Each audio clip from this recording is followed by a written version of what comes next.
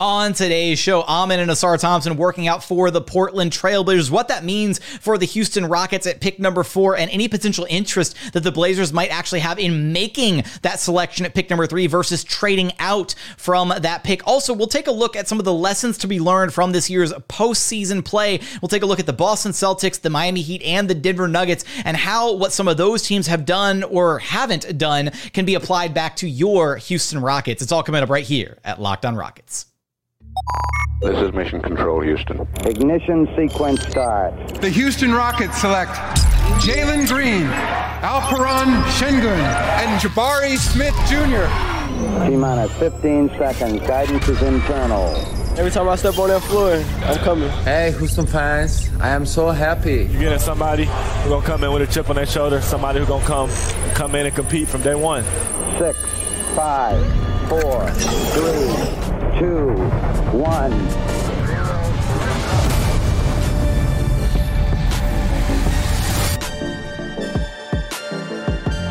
What's up, and welcome to another edition of Locked On Rockets, your daily podcast home for everything Houston Rockets basketball. As always, I'm your host, Jackson Gatlin, native Houstonian and credentialed media member. I'm also the host of Locked On NBA Mondays. Be sure to follow along on Twitter at JT Gatlin. And the show, of course, at Locked On Rockets, free and available wherever you listen to your podcast, including YouTube. Just go to YouTube, search Locked On Rockets. Be sure to like, comment, and subscribe. Now, today's episode is brought to you by FanDuel Sportsbook, official sportsbook of Locked On. Make every moment more with FanDuel. Visit FanDuel.com/locked on today to get started. And as always, thank you so much for making Locked On Rockets part of your day every single day, whether it's on the way to work, on your lunch break, in the gym. Thank you for making LOR part of your day every single day.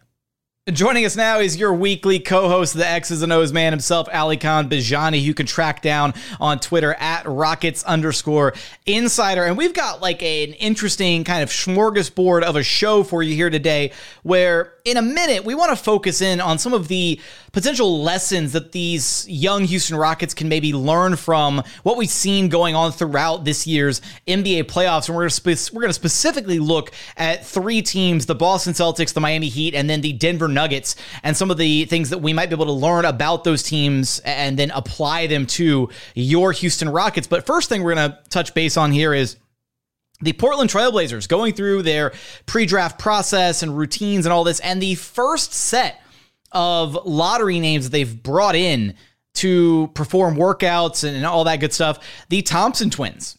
And I wonder if, it gets tiring, like if you're the Thompson twins, Ali Khan, to have to go in as a duo everywhere you go. Like, I wonder if they just get tired of that. If they're just like, come on, can you like, just bring me, like leave my brother at home. Like, I just want to come in and do my thing and don't have to worry about how good he does in this workout. But they're going to be attached to the hip for the entirety of their NBA careers. But it's interesting because the more that I think about it and the more that we hear news and speculation about what's going to happen on draft night, the more that I think the Blazers might just find themselves in the hole of not having a trade partner for that number 3 pick. And they might get kind of backed into a corner where they have to make that selection at number 3. And that directly impacts what happens for the Houston Rockets at pick number 4. When the whole draft lottery happened and we talked about it, a part of me was thinking, at this point, I'm resigned to the Rockets just taking a Thompson twin or Whitmore, Walker. But the more I kind of read between the lines, see the tea leaves, see what happened in Chicago during the Combine, I don't think it's a foregone conclusion the Rockets have one of Miller or Scoot Henderson available at 4. Just by talking to people around the league, especially after Chicago, there was a lot of hype with Amen Thompson and his brother. Both the twins are excelling in their workouts. They're interviewing really well. You saw Amen's vertical leap, man. His vertical is insane. And stuff like that. I heard 2 really good comparisons for Amen this past weekend, and I want to share those with the listeners. I heard Sean Livingston before his knee injury early in his career. And I heard Josh Giddey again. I've mentioned Josh Giddey on the show here a few weeks ago. That's pretty good, if you're bringing a guy who wants to be a point guard in this league. But Jackson, back to you. You've talked about this a lot these last few shows. If Portland takes Amen, right, or they take they take one of the twins. The Rockets can end up with either of the twins who are going up in draft stock who have some raw skills that you can develop really well, or Brandon Miller or Scoot Henderson. And the more I watch this process, the more comfortable I get that whoever they pick at 4 is going to be somebody that they can bring in and have them complement whatever type of style they want to play. And so I'm pretty optimistic on what's going to happen here moving forward. Yeah, and I think no matter what, the Rockets going to be able to walk away with a great player here. What becomes so interesting to me is I think Portland is at a place where, again, their messaging has been crystal clear that they want to run it back again with Dame. And it doesn't at this point really seem like they've got an ideal trade partner lined up for that number 3 pick, or at least if they do have their eyes on certain players around the league, whether it's, again, a Mikal Bridges, which it could just be posturing with the Nets saying he's unavailable, or a Pascal Siakam or an OG Anunoby package from the Toronto Raptors, or after the way the Celtics flamed out in Game 7, maybe it's a Jaylen Brown deal. Like, there are options out there, but they may not ultimately come to terms on one of those deals that makes sense and that they feel good about. And if you're the Blazers and you have to make that selection, to me, there is at least enough of an argument to be made that guys like Asar Thompson, Cam Whitmore, guys who are a better fit in Portland next to a Damian Lillard, you take one of those guys instead of maybe taking an Amen Thompson or a Scoot Henderson if he's still on the board, if Charlotte goes with Brandon Miller at number 2.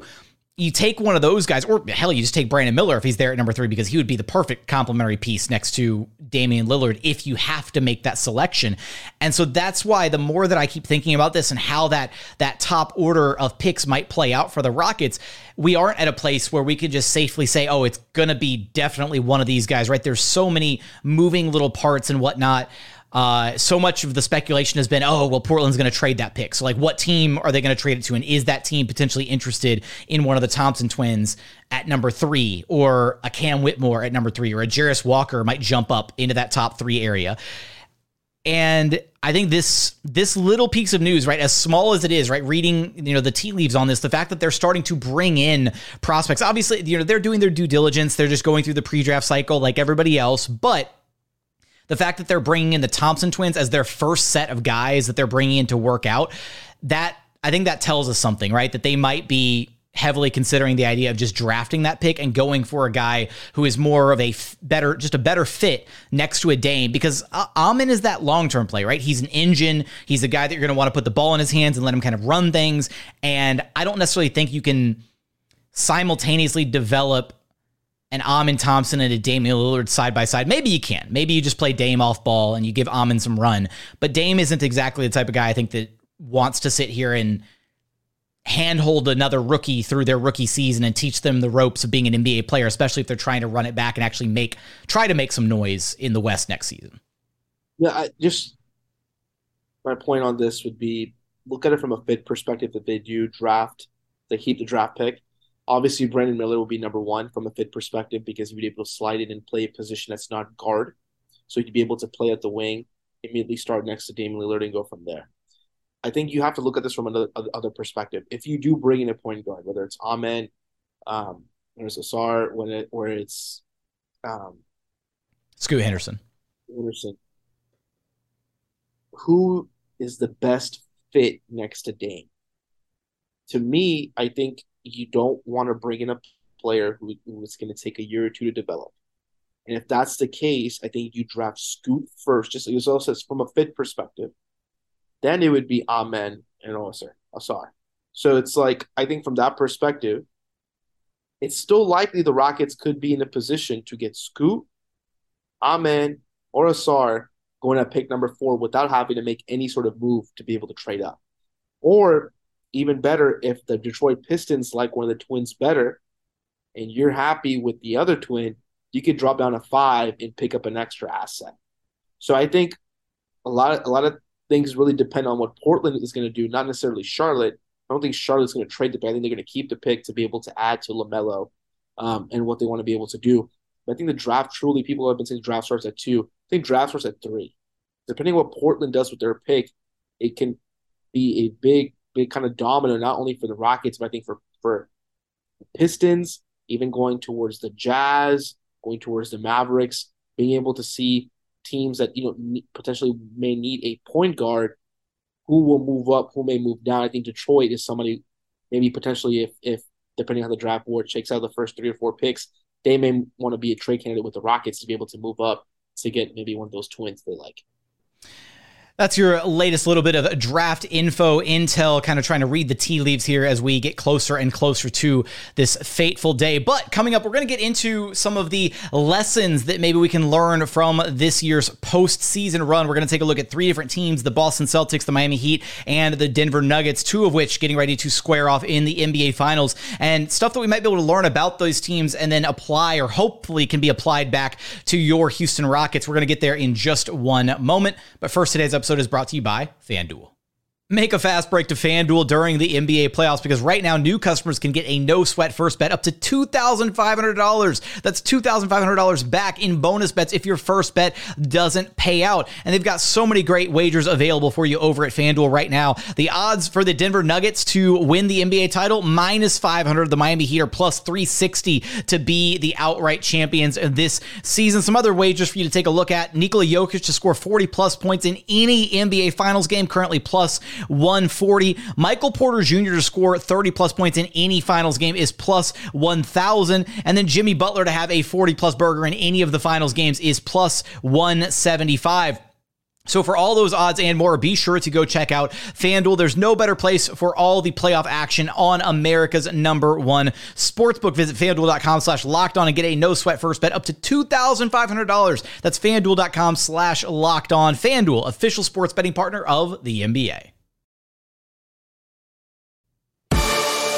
And continuing on here at Locked On Rockets, your daily podcast home for everything Houston Rockets basketball. Now, I'm going to let Ali Khan drive the bus here, because we both have some takeaways and thoughts from what we've seen out of these 3 teams that we want to hit here, the Heat, the Celtics, and the Nuggets, and kind of what we've learned about them through this postseason and some of the stuff that we might be able to take back and hopefully see applied to the Houston Rockets moving forward as they're kind of, nearing the end of phase 1, entering phase 1.5, maybe phase 2, depending on how things look by the end of this offseason.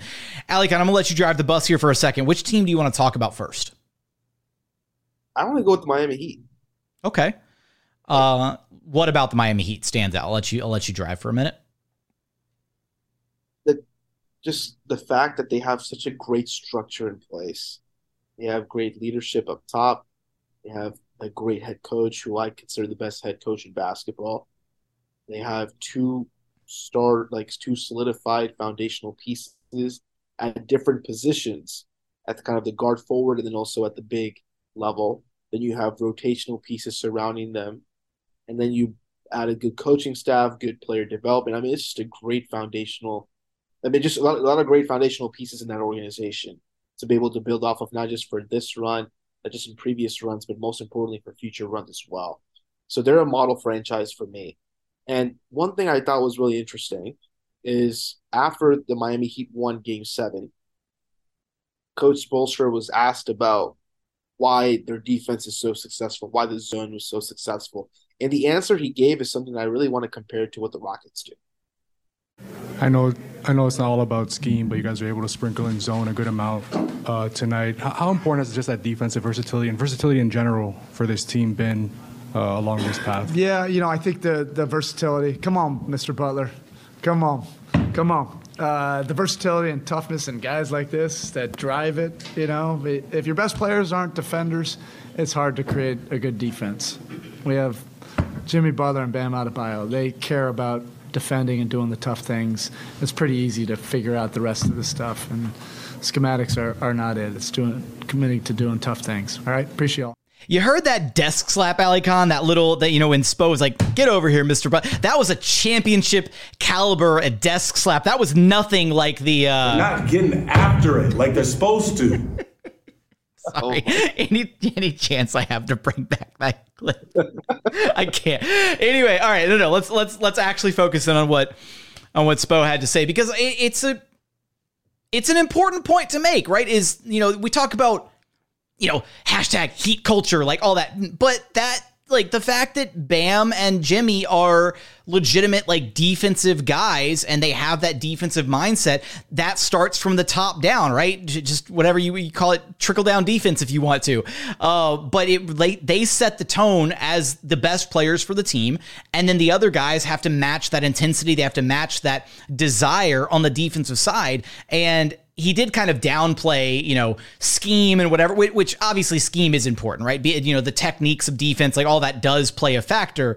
But I do feel like, and I agree with Spo, at least in this regard, so much about defense is just want to, right? It's about desire. It's about wanting to be a good defensive team. And when you're two guys at the top, when two of your leaders show that desire and that heart, that passion, whatever, every single game to go out there and do the tough things, it makes it a lot easier to then also demand that from everybody else on the roster below them.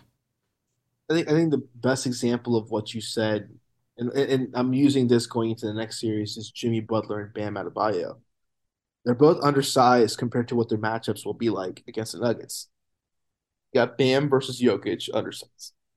Then you have Jamal Murray, who's bigger or taller, MPJ, if Jimmy's going to guarding him, who are both, in that sense, in terms of height, they have a height advantage. And so I think it's really interesting that Spo brings up the concept of want and being able to do those things. No, don't get me wrong, Jackson. There is definitely a scheme component to this. The Heat are very good at zone for a specific reason because they don't just play a normal kind of zone. They play a zone that's based off of taking away gaps, taking away easy passing reads or driving lanes that the opposing team likes to do. So whatever driving lanes based off of data and analytics that they've seen that the Celtics like to do, they made sure that there's zone filled in those gaps to make it a lot more difficult for the Celtics to be able to solve. That's the name of the game. Now, but the want part is important. And I want to highlight Bam Adebayo in this, in that he is not just kind of that good individual defender. In my opinion, where he's been the best is as a team defender. And that's a challenge I have for Jabari Smith. Jabari can be a good individual defender. But for me to be able to look at him and say, hey, he's met his potential as that great defensive guy, he has to transform, I think, into more of that Bam role. That Bam can kind of take on that middle of the floor, right, that he's been doing with Miami. If Jabari can do the same thing and kind of just, play a shell defense in a way where they're just kind of collapsing and taking away the paint and staying in front, I think that's a huge win for the Rockets. Jabari has that attitude.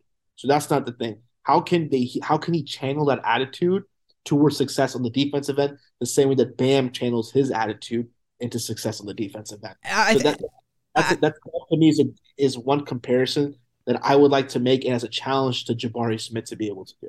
And I think so much of it for Bam as well, and the success that he's able to have is, one, he is in that spot, right? He is occupying the 5 spot on the floor, right? So he is kind of the defensive anchor. We've seen Jabari occupy that role with the Rockets from time to time when they either go small or in the games where he starts at the 5 with Alper and Şengün like out or whatever. So that is one, different kind of wrinkle, is how do Jabari and Şengün manage to coexist on the floor with one another? Because the way the Miami Heat run their defense, right, they do that weird, zone coverage where they take away gaps, and they've got really great perimeter defenders who are great in that scheme to then force guys into the paint, where then you've got Bam, who is just patrolling the paint, right? The moment the shell gets broken and somebody either dribble drives and attacks, or they pass the ball to the middle of the floor to try and break the zone, Bam is there on the money every time, right? Great contests.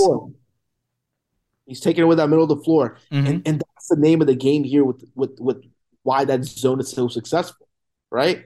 And I think that's a challenge going to this Rocket season, even if they play switch, right, which is something Ime Udoka like to do a lot with the Celtics.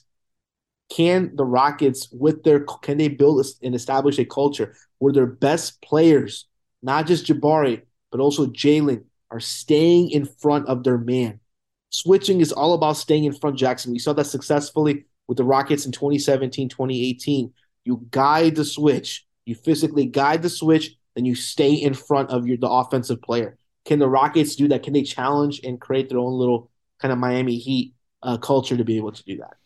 We can't just call it hashtag Rockets culture. We got to come up with a cutesy little name for it. We can't just completely copy the Heat and call it. In the YouTube comments, give us some good ideas for what we're going to call it when the Rockets start defending at an elite level. We need a Rockets name for Universe. Udoka Universe. I need a boo on the soundboard. That was trash. Oh my. The oh my is going to have to suffice for that. That was awful. One other point that I wanted to bring up about the Miami Heat, and this has been a storyline for a bunch of the playoffs, and they don't ever skip out on mentioning it, but I do think it bears repeating, is the Heat have a bunch of undrafted guys on their roster.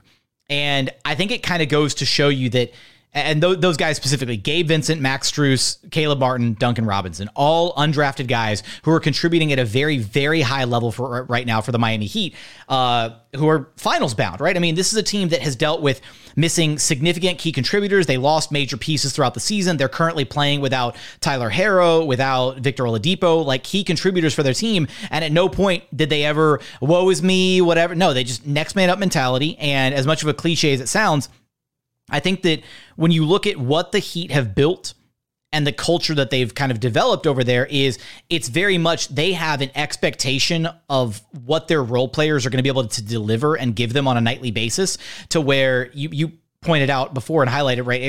Eric Spoelstra might be the best coach in the entire NBA right now. He just has a certain knack, and I think Miami has done a great job of this, of finding talent that has been maybe overlooked elsewhere, and then developing that talent in-house and making those guys really strong contributors of what is now a finals-bound team. So even if you're the Houston Rockets right now, there are other elements to team building besides just nailing the top part of the draft, right? Where else are you able to find talent at the margins? Where else can you find guys? And I do think that at least up to this point, Rafael Stone has done a decent enough job of kind of maybe finding some guys that other teams have either overlooked or identifying talent through the draft, or, he's found talent elsewhere. I know, he's a polarizing figure, but you can't deny KPJ's talent as far as what Rafael Stone kind of saw there. Getting KJ Martin with the 52nd overall pick, finding Jayshawn Tate overseas. There is enough reason to be confident that the Rockets have their scouting department in a position to where they might be able to find some of those pieces later on as the team starts to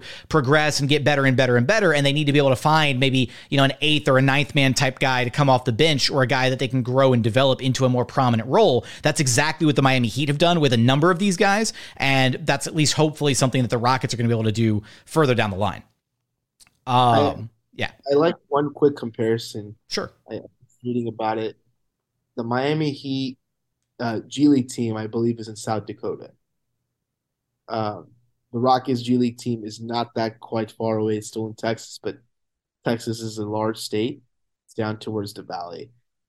When you go there, even in the G League, there's a culture of hard work and having to be able to earn your minutes even if you're down there. And I think the Rockets do a really good job of that, which is a big reason why the Rockets are a good G League franchise. And if you talk to players, you talk to coaches who come from there, there is that kind of sense, that culture setting that exists even down there.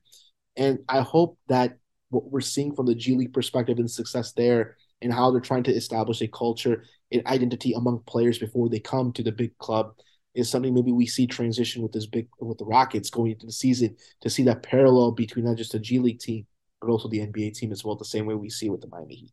That's a great point. Also, South Dakota culture doesn't have exactly the same ring to it as Heat culture. So I don't even know what the Heat's G League team name is off the top of my head, but just thinking about South Dakota culture is super funny. You're Googling it. You're not going to get it before I transition to our next segment, because coming up, we're going to talk a little bit about the Boston Celtics and the Denver Nuggets and what we've learned from those two teams as it applies and relates back to your Houston Rockets. We're going to get there in just one moment. And final segment here at Locked On Rockets, your daily podcast home for everything Houston Rockets basketball. Now, I let you steer the bus for a second. We talked Miami Heat first, and I do think, some good lessons to be learned from them, from the defensive side of things, how they've kind of developed talent with their undrafted guys, all that. I want to focus here on the Celtics, who just flamed out in impressive fashion in Game 7 at home in front of their fans at TD Garden.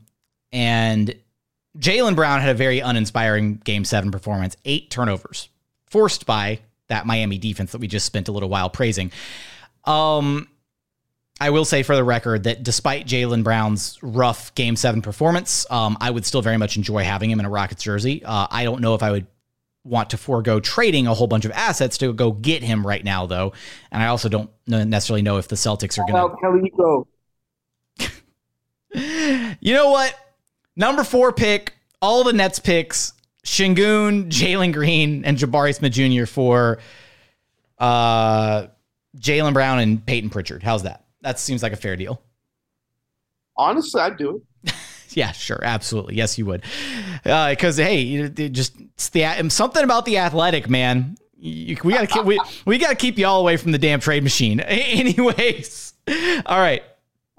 No, so what I do want to, Jaylen Brown, still a quality player, right? He struggled in that role. And you brought up a point there in segment 2, talking about Bam and Jimmy playing separate positions, right? And I do think that's a factor that plays into where Boston's struggles kind of are, is that Jaylen Brown and Jason Tatum are very duplicative of each other, right? There's not really a way that those two guys make each other better, or they kind of occupy the same role on the court, right? They're dynamic wing scorers.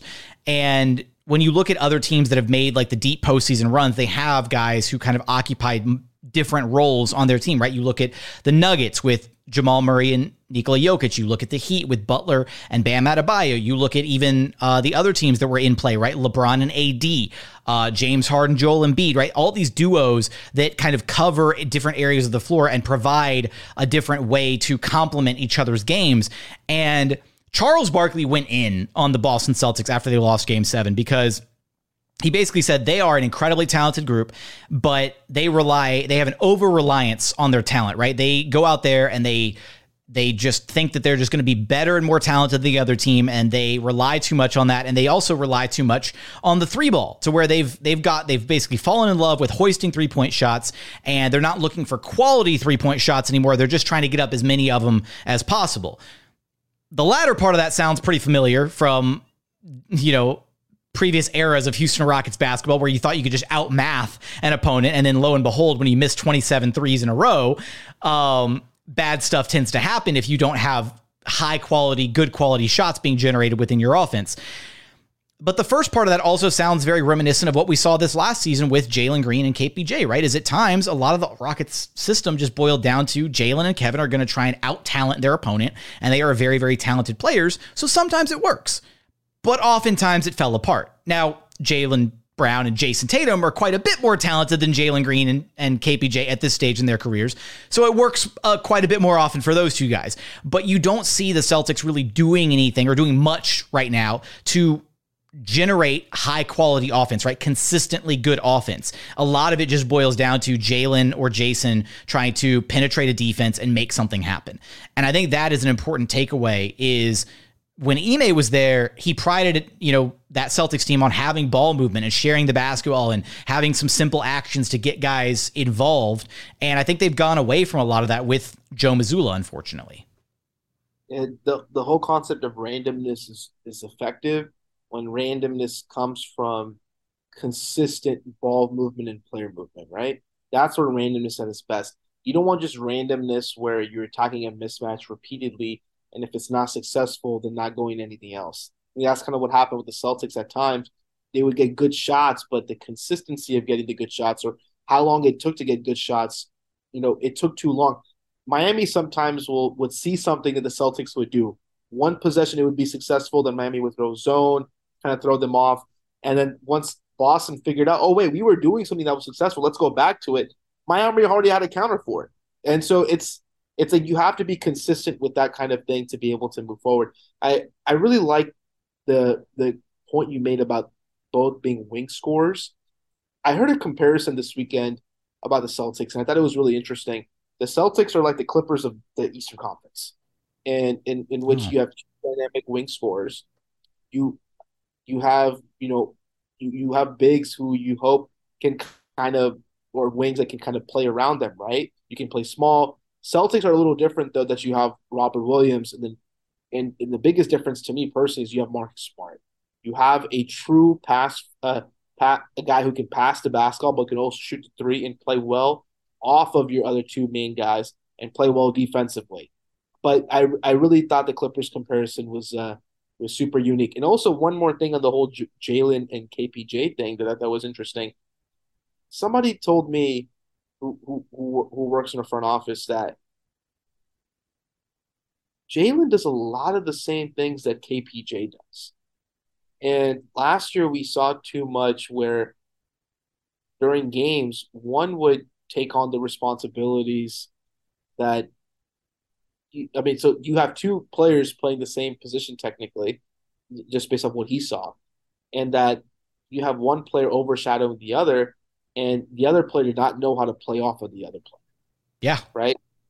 And we've talked about this, but I just thought it was interesting that somebody for another organization was, looking at it from that lens as well. And so when you're going into the season, it kind of goes back to what I talked about, hierarchy, right? Figuring out, like in Boston, your hierarchy is what? You have Jason Tatum, Jaylen Brown, and everybody else, right? Which has helped them be successful in a structured setting like they had with Ime Udoka. What is the Rockets' hierarchy, right? In Miami, you have a hierarchy, but you play off of that hierarchy, right? Celtics did not do that enough. They didn't play off the hierarchy successfully. And what's maddening, and I'm sorry, I'm to interject here for a moment, is just, and this is what we was frustrated about for the entirety of the last season, is it seemed like the Rockets have different options to go to, different ways that they can play with a different hierarchy, right? Where Jalen is clearly, no matter what direction you're going to go, Jalen is going to be your number one guy. But in that hierarchy, maybe Jabari is your number two or Şengün is your number two, and you use more of that two-man game between Jalen and Jabari or Jalen and Şengün because that gives you a different look rather than the duplicative nature of Jalen and KPJ being the exact same player. For all of our audio audience, Ali Khan is over here just waving his hands around. He's like, he gets it. He understands.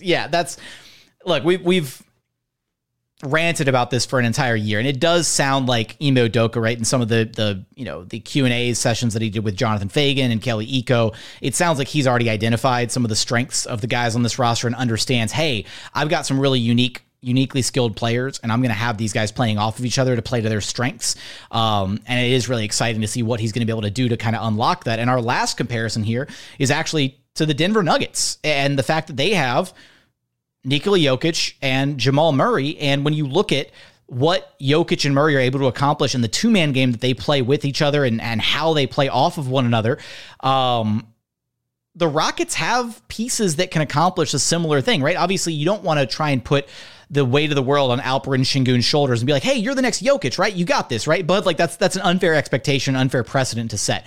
But a lot of the same skill sets are there. So even if his ceiling is a poor man's Jokic, that's still an incredibly talented player that you can unlock a lot of really special stuff offensively, especially if you throw a Jalen Green or a Kevin Porter Jr. into that Jamal Murray-esque role playing off of Alperen Şengün. I really like the few things that Denver does, and I hope the Rockets try to emulate.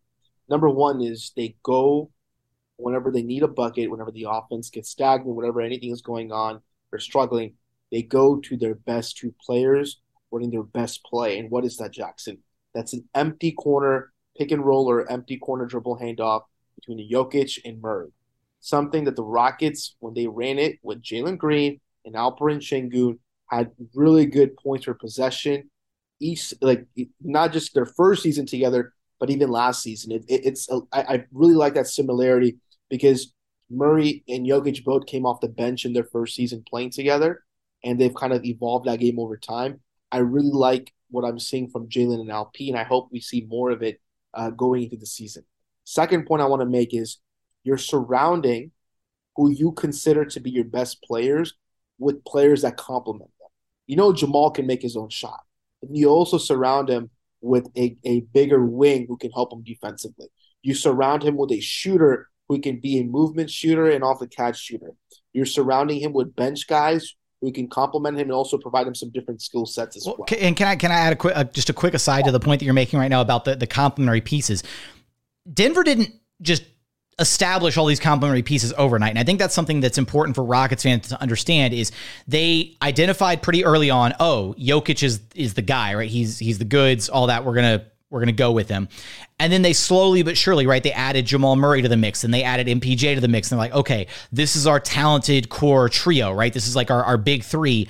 What do we need to put around these guys to like elevate them even further? And that's when they identified and went out and they got an Aaron Gordon, right? That's when they went out and then they traded for and got Kentavious Caldwell-Pope, KCP, and then they added Bruce Brown, right? They added all these other supplementary pieces to then iron out the rest of the roster. But it took patience and it took time for them to identify, okay, we've got our cornerstone. Cool. Who's next on the list? All right, Jamal, bet. Okay, who's next on the list? MPJ, cool. And then they identified over time and drafted and built that trio. And then once they knew for sure that trio was what they wanted to build upon, then they went out and got all the other complementary pieces to go along with those guys.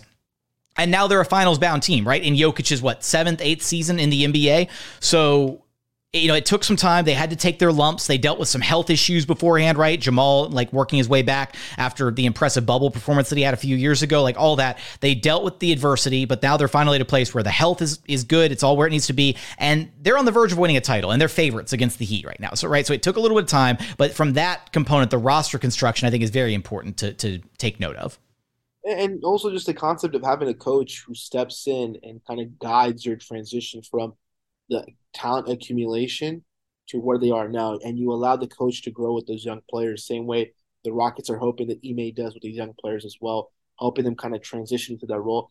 And the point you made about picking Jokic early on, I think to me that's the one thing I'm looking forward to most this season is figuring out who is a part of this Rockets core moving forward.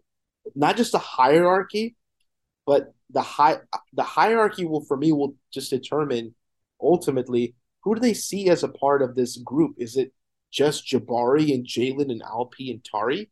Is there room for Ty? Is there room for Jay-Sean? Is there room for KJ? Is there room for Garuba, Josh Christopher? What's going to happen in terms of this core group moving forward? Who's staying? Who's leaving? Odds are, Jackson, most of these 7 first-round picks for the last 2 years will not be on this team. I think maybe 3 or 4 of them max, right? So who are those players? Who's going to stay? Who's going to be a part of this core group moving forward? That's what I'm most excited about seeing. And I think with Denver, patience is needed. But once you've established that, once you've gone all in, hey, you know what? We believe in this player. We believe in these players to help us. Now it's time for us to be able to kind of surround them to be successful. Maybe that happens this offseason. Who are they looking at? Who are they trying to bring in to maybe – are they going to be bridge veterans to bridge them into the future kind of what they want to play like or what they want to be? Or are they going to bring in established guys who can be here for 3-4 years who are now a part of that process as well? Yeah, I don't see it happening this offseason. I don't think that's I think we're a little still early in the process. I think this next year, Ime's first year, is going to be the year where he identifies, okay, this guy is my number 1. This guy is my number 2, of the young talent that is here. And that's also why there's that argument for, we went an entire episode without mentioning his name, but here we are at the end. James Harden, right? You bring him back and he, at least depending on the way that the Rockets might utilize his skill set, right? He can be a guy that helps you identify, okay, this is what this type of player can look like as we play competitive basketball. We've got a guy setting the table for him. Jalen can be a tier 1 option guy, and he can be getting us 30 plus a night on good efficiency, but he has to have a guy who's setting the table for him to be able to do that. So then what do we do? Clearly, James Harden is on the way out of his NBA career, right? So he's not going to be your long-term fix. But once you find a guy who's providing you that, then okay, how do we get the next guy, even if he's a slightly lesser version of what James Harden is? But clearly, we need that archetype of player to unlock Jalen or to unlock Şengün or to do this or that, whatever, to make all these pieces fit together in beautiful harmony, all that kind of stuff. So, great. I think that's a really good point. I think that's the type of context that we should be looking at when we're approaching whether or not to bring James back. Yep, there we go. Can't believe we made it almost an entire episode without mentioning he who must not be named, the bearded one, and we got all the way to the very end, and we had to mention. Yeah, there we go. Do a little beard check on the podcast. You should not be named since I have a beard too, Jackson. Oh my God! All right. On that note, you know the drill, Alicon. Let everybody know where to track you down at. Follow me on Twitter at Rockets_insider. Make sure you're putting in the comments what we should name Rockets culture. You Delcas, you done it. Oh, no. Oh, no, no. Oh, my. That's going to do it for another edition of Locked on Rockets. As always, thank you so much for checking out the show. If you haven't done so yet, please consider subscribing wherever you listen to your podcasts or on YouTube. Just search Locked on Rockets. Be sure to like, comment, subscribe, all that good stuff. But as always, thank you so much for watching. Thank you so much for listening. And we look forward to having you back right here at Locked on Rockets, your daily podcast home for everything Houston Rockets basketball.